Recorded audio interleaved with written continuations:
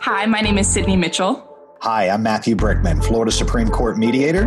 Welcome to the Mediate This podcast, where we discuss everything mediation and conflict resolution. Sydney and I recently had a listener write in and ask a question. I was ordered by the court to submit a statement of net worth. Can I refuse? And if so, how will it affect my divorce case? So I guess it's important to define what is a statement of net worth. I have never heard that term, so I actually had to go to Google. When I first read that, for me as a mediator, the first thing that came to mind is a financial affidavit. So after going to Google and looking at what a statement of net worth is, I was right. It's like a financial affidavit. But let's first define, because maybe in your particular state, and it's important to know the laws of your particular state and the terminology that they may use, a net worth statement is a financial tool that shows your financial position at a given point in time. It's like a financial snapshot that shows the dollar value of what you own, assets, and what you owe, liabilities or debts. This formula for calculating net worth is assets minus liabilities equals net worth. So to me, as a mediator in the state of Florida, we call that a financial affidavit. And so when a divorce is filed, actually we're going to talk about divorce and a paternity. So we'll first start. Let's start easy with paternity. Both a divorce and a paternity action, you have to file a financial affidavit. The financial affidavit starts off with your name, your employer, your income, and then it goes into then all of your expenses. And then at the towards the end of it, it says, okay, just like that, so it says assets minus liabilities equal your net worth. And that's a place where then you would put your cars and your jewelry and sports goods and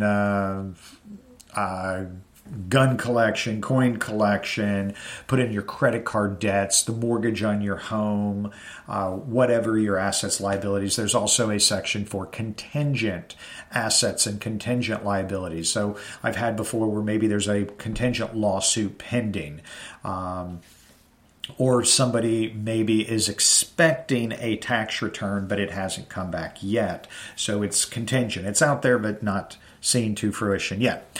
So in a paternity action, you still have to file a financial affidavit, but all that matters in a paternity action is income and then medical insurance costs for self, medical insurance costs for the children or child, and then daycare aftercare costs.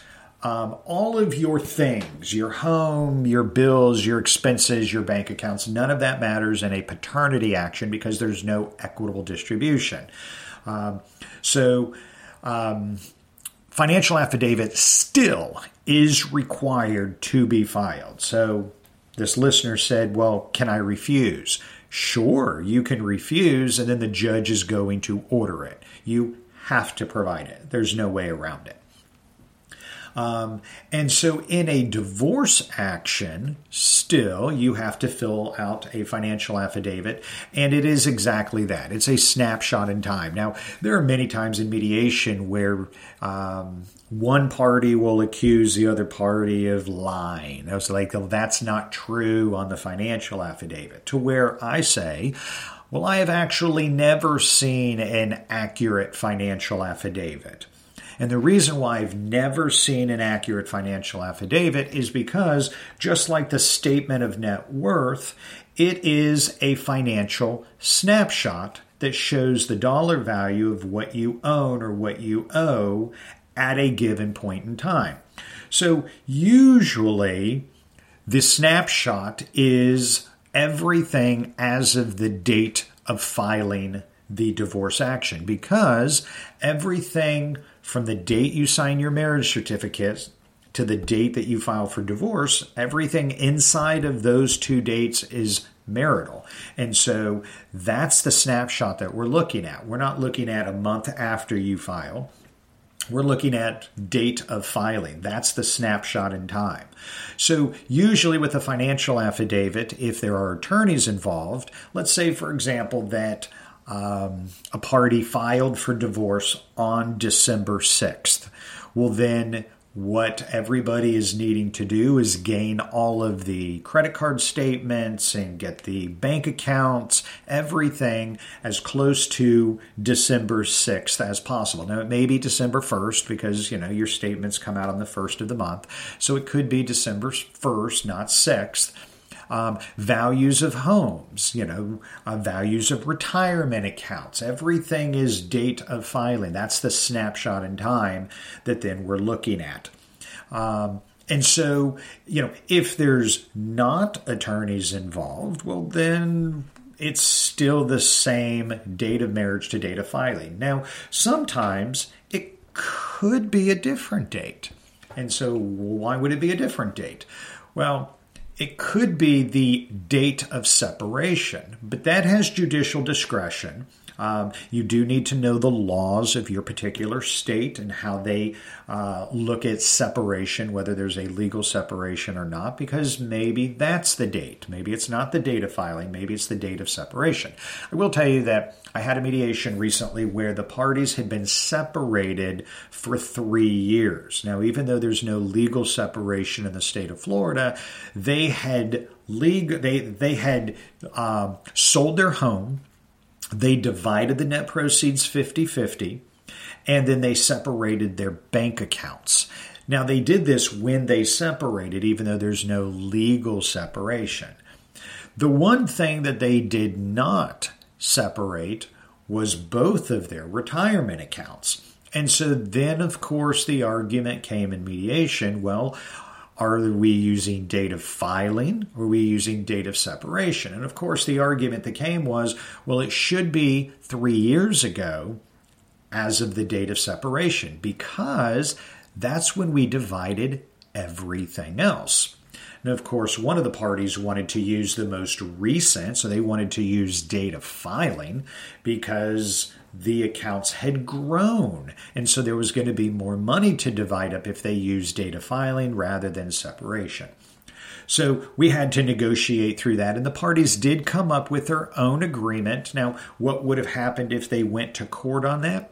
It would be up to the judge to decide what they wanted to do, whether that was to follow suit with everything else they had divided up or just do date of filing. But this particular couple did not have to submit the decision-making authority to a judge to figure out. They were able to do it, but we had to have some lengthy conversations, look at some pros and some cons, and negotiate in order for them to be able to create an agreement that they could live with regards to dividing that up.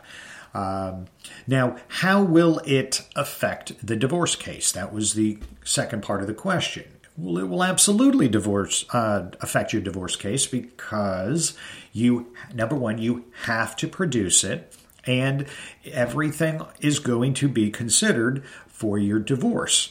Unless, of course, there's a premarital asset or if there's a non-commingled, non-marital asset. So say, for example, an inheritance. There are a few exceptions, and it's important to, know the rules of your state, maybe get some legal advice on that, because myself as a mediator cannot give you legal advice. So what I do as a mediator when I'm engaged to do the mediation without counsel is I always send over to the parties a PDF of Chapter 61 of Florida statutes. That is the entire law as it pertains to family law. And so I give that to the parties to be able to do their own legal research. It's a PDF. They can keyword the different topics like alimony, and it'll jump to alimony in that PDF so they could read the statute and actually see what does the statute say. That is what the attorneys would be giving them legal advice on, and that is what the judges are following. So I give that to everybody to educate themselves. But do you have to complete a statement of net worth? Yes, I have never. And when I say the word never, that means never. In all the years of doing mediation, I have never not seen that somebody had to fill out a financial affidavit or a statement of net worth. It's required. It just depends on what in that statement of net worth is necessary in order to help you through your divorce. Now, I will tell you that it is important to put everything on there. I have had mediations where, certain things were left off, like land, property that somebody actually owned. Even though the husband and the wife agreed that the husband could keep it, he didn't put it on his financial affidavit, and neither did she, even though it was a marital piece of property. And so, we did put that into the mediation agreement, and I did put a sentence that says that neither party put it on their financial affidavits, but they acknowledge that it exists, and both parties agree that the husband shall receive it as his sole property in this dissolution action. But it is important to be forthcoming and put everything on there, because you do not want somebody to claim fraud. And you don't want to not put something on there and then go through, do the agreement. Then it's discovered after the fact that something was not placed on there.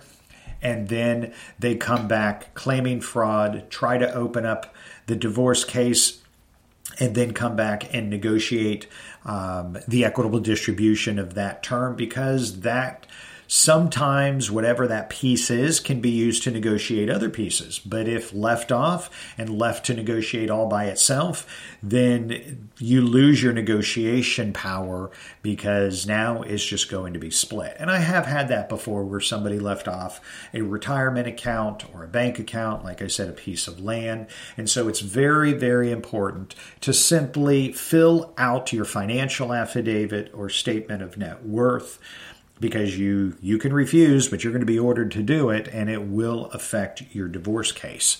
Like I said, it will not affect too much of a paternity action, except that you do have to be forthcoming with your income, all sources of income, as well as then a few of your bills and expenses necessary to create the Child Support Guidelines worksheet. So hopefully that answered your question, and I look forward to answering more questions in the future. Occasionally, Sydney and I will be releasing Q&A bonus episodes where we will answer your questions and give you a personal shout out. If you have a comment or question regarding anything that we discuss, email us at info@ichatmediation.com. That's info@ichatmediation.com. And stay tuned to hear your shout out and have your question answered here on the show.